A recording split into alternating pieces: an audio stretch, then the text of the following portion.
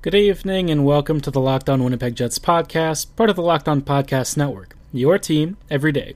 I'm your host, Harrison Lee, an avid Winnipeg Jets fan whose faith is being duly tested, and an online blogger for Arctic Ice Hockey. You can find my rantings over there, or just follow my Twitter at HLLivingLoco and follow our podcast Twitter at LO_WinnipegJets. As always, be sure to follow and subscribe on your favorite podcast platform of choice, including Apple, Spotify, Google, and the Megaphone app. Subscribing is free and keeps you up to date on the latest and greatest in Winnipeg Jets news and analysis, and I promise it won't always be, yeah, this team sucks, because at some point the Jets will be good again, maybe not this year, maybe not next year, maybe not 10 years from now, who knows? Are you sensing that I'm a little salty tonight? Yep, I am. Tonight we're going to take a look at how the Jets did against the Washington Capitals on the road, and I can assure you it is not particularly good. I guess it technically could have been worse, but let's just say that Winnipeg's start to the game was pretty scrambly, and Washington immediately looked in control of the first period.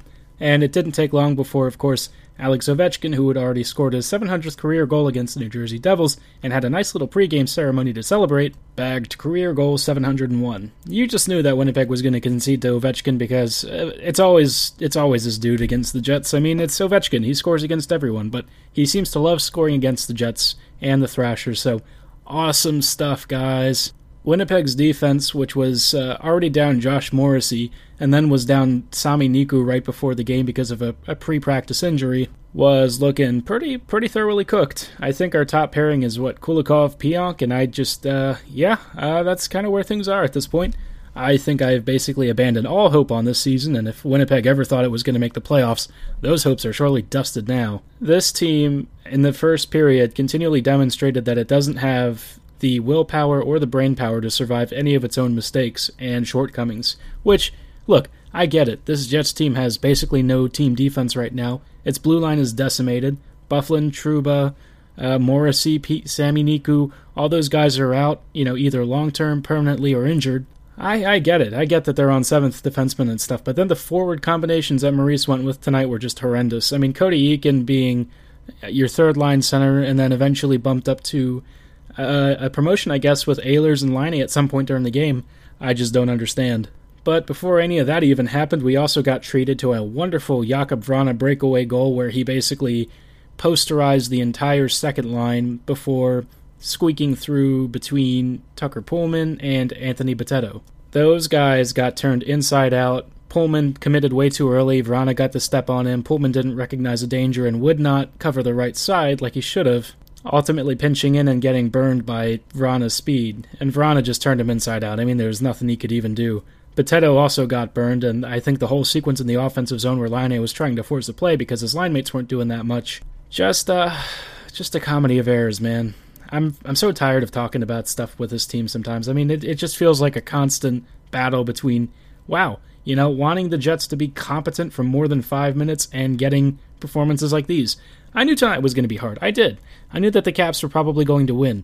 I didn't anticipate that being this so utterly lopsided and embarrassing. Somehow the Jets were credited with 6 shots on goal in the first period, but honestly I could remember maybe 2 of them, one of them being a good Laine save and the other, I don't even remember what the other shot was, to be honest. Winnipeg just got trounced all around and it's very frustrating. I don't really understand what to think with this team because, I don't know, the Jets they are what they are at this point.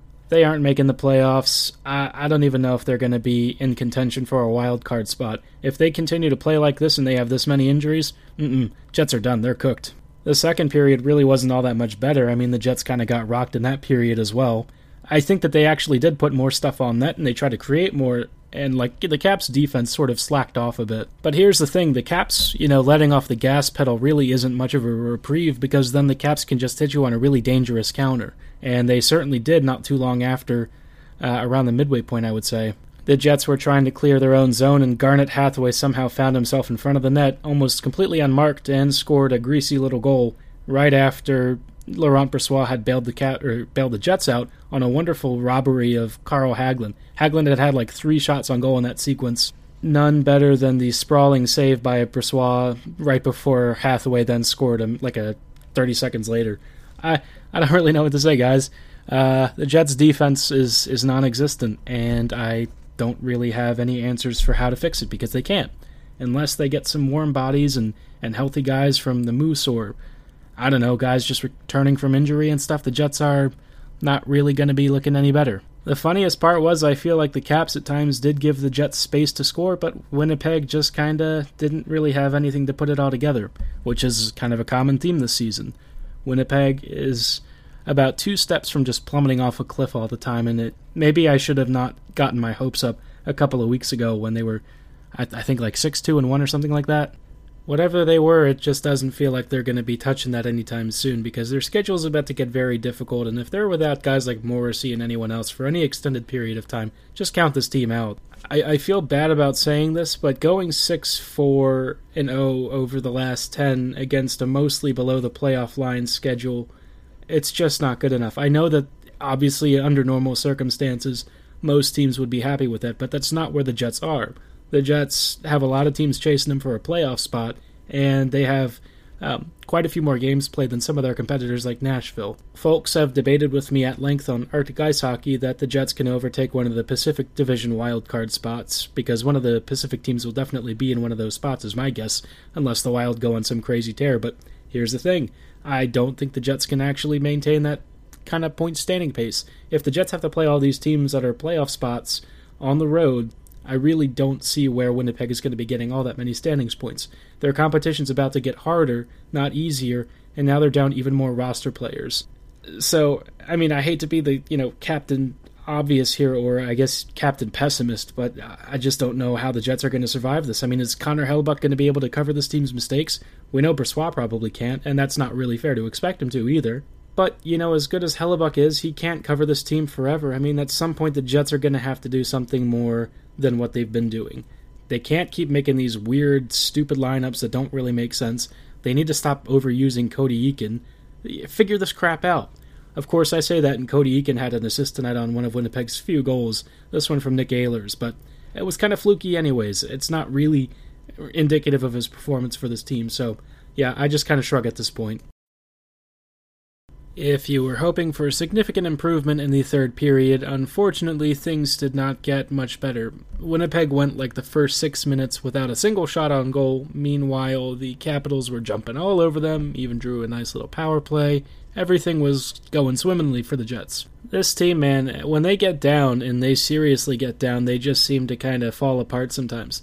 There were points earlier in the season where they could kind of claw back into games and pull off some miracle comeback wins, but I feel like any of that magic that they were relying on has definitely run out now. I said I would be okay with them losing if they played fun, competitive hockey, but it didn't really mean that they could lose like this. This is just really disappointing and deflating, and I feel like, I don't know, it's hard to watch them play like this. It's just not exciting, and there's not really a whole lot to be, enthused or optimistic about. When even guys who are your standout favorites like Nick Ehlers and Patrick Laine and Janssen Harkins aren't really able to do much, there's just not a whole lot of incentive to get excited about whatever it is the Jets are doing. Thankfully, we did get one little nice surprise highlight reel goal, this one courtesy of a self-made Kyle Connor breakaway goal, and it's like the first useful thing he's done in a few games. Look, Kyle Connor is really amazing at scoring goals and breaking away from defenders, but dude, sometimes when he has to do literally anything else other than score goals, he just kind of seems to be short-circuiting a little bit when he has to make those more complex plays and setups. I mean, it's not that he can't do it, he just doesn't do it enough. But his nice little breakaway goal that he had showcased why he has been a perennial 30-goal scorer for this team. I mean, aside from, being paired with Mark Scheifele, which certainly doesn't hurt you because Mark Scheifele is Mark Scheifele. Even when Scheifele sucks, he tends to be a pretty decent generator of offense for your squad. Speaking of Scheifele sucking, after Winnipeg was back within the goal, Scheifele pulled off some miracle come from behind, bullcrap that you can't even write, really. You can't write the script. He, cut in against defenders and was tripping over Orlov's skate, and as he's going in, tries to shovel the puck on net, but then it ends up going off of Orlov's skate and in for the game-tying goal. What? What? I don't understand this team, guys. I really don't. Trying to solve Winnipeg is like trying to figure out world peace. Either they're capable of some really breathtaking goals, or they're also capable of just being the most bafflingly terrible team you've ever watched.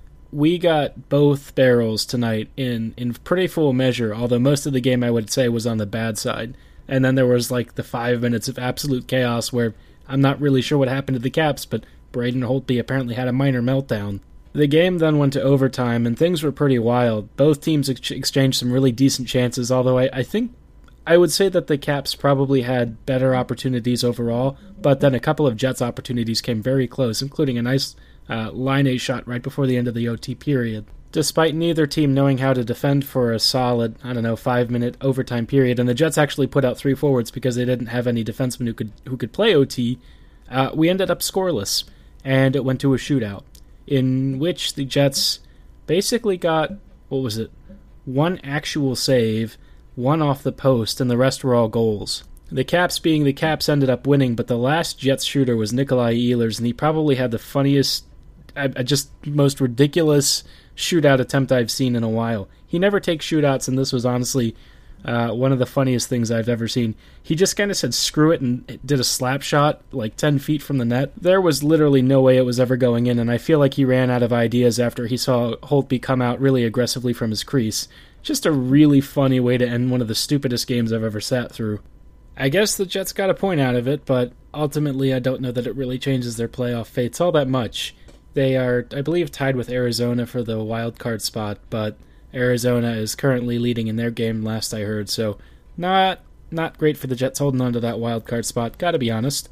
And then they have to play the Caps again on Thursday, which ought to be interesting. It'll be on home ice, and I don't know what to think about it.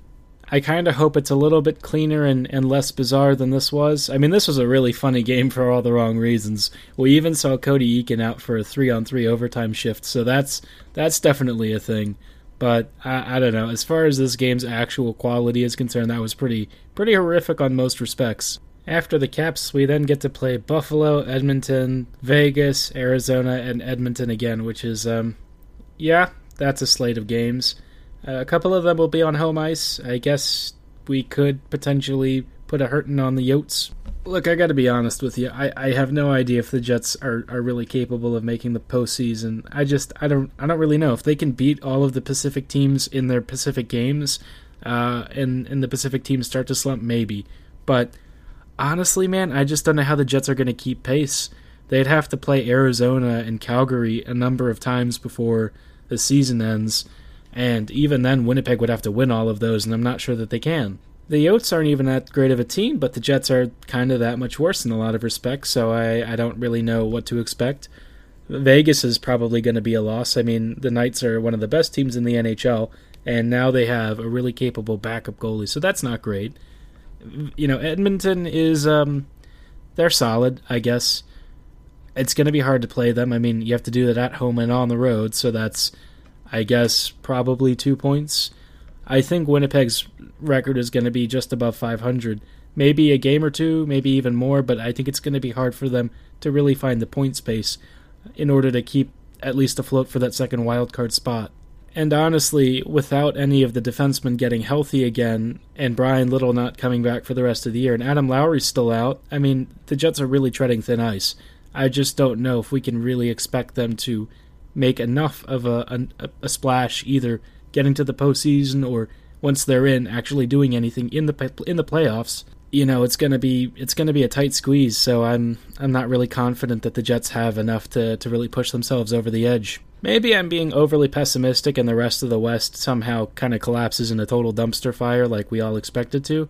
But if anything that we saw tonight is an indication, it's not really going to matter. I mean, the Jets ended up still losing to the Caps, and the rest of the teams that they need to lose are all currently winning and going to earn 2 points, which includes Nashville, and that's the team that's probably going to bounce the Jets out.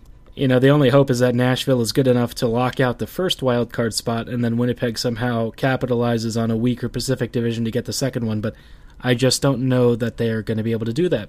I don't know that the Pacific is going to suck enough for that. We'll find out pretty soon. Talking about the Jets consistently is a lot of hand-waving, so I figured I'd change gears a little bit and kind of recap who I think the winners and losers from yesterday's trade deadline deals were going to be.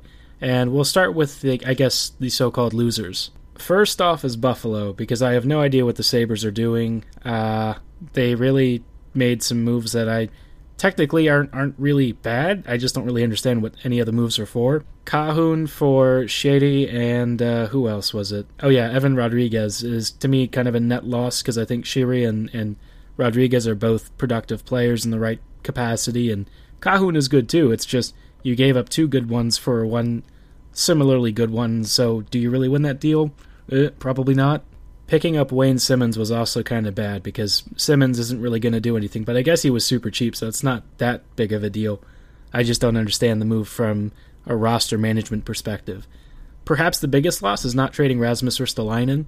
I know that they kind of like him for some reason, but let's be honest, Ristolainen's pretty bad.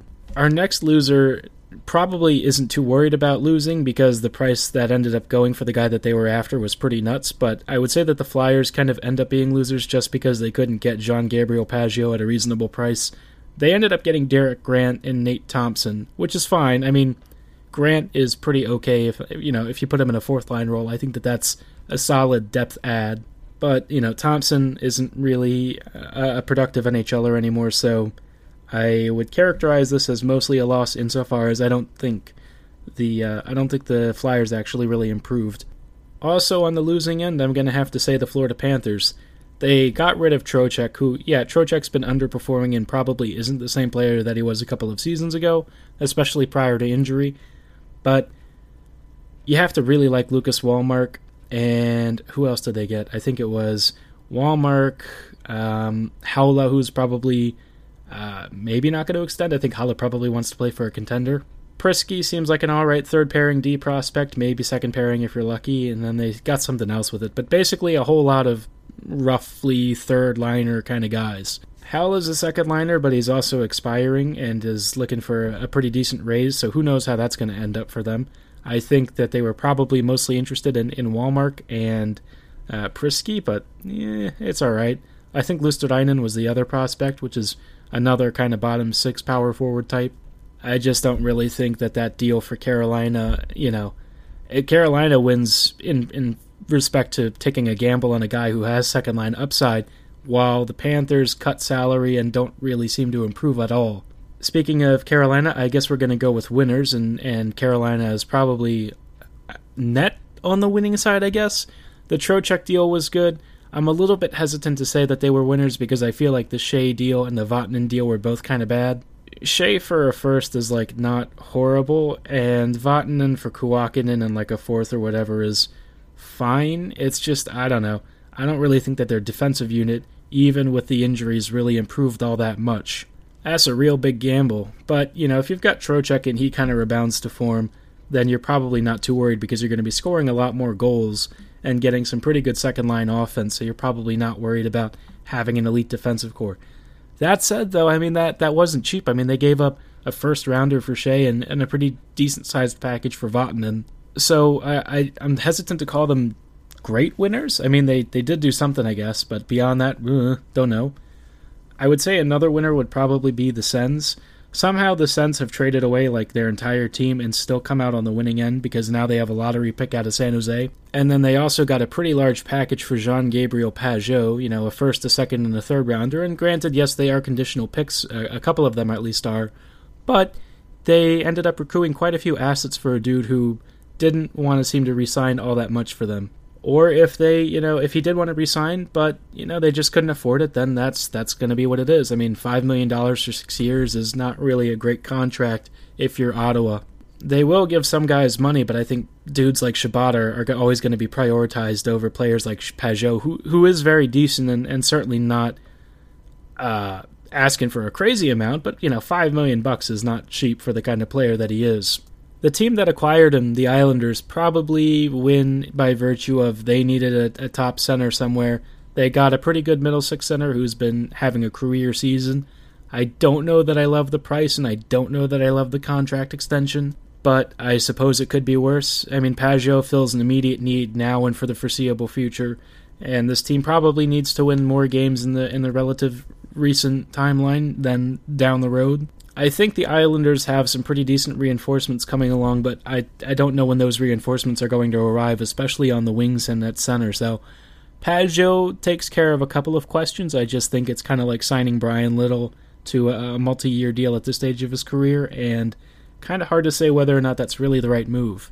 I think that it's kind of hard for me overall to say that any of these teams ended up the winner, because I feel like a lot of players traded hands, but I don't know how many teams actually massively improved. Vegas is probably the clearest winner just because they got a really good number 2 backup goalie who can arguably be a starter, for, I think, with salary retained and for not an overly expensive price, and that was their main need. They needed a backup goalie, somebody who could help if Fleury started stumbling. They didn't really need much else. They got their, number 1B goalie, and so Vegas probably takes the cake as the most improved team in terms of not paying too much and getting exactly what they wanted, and really positioning themselves for a great cup run.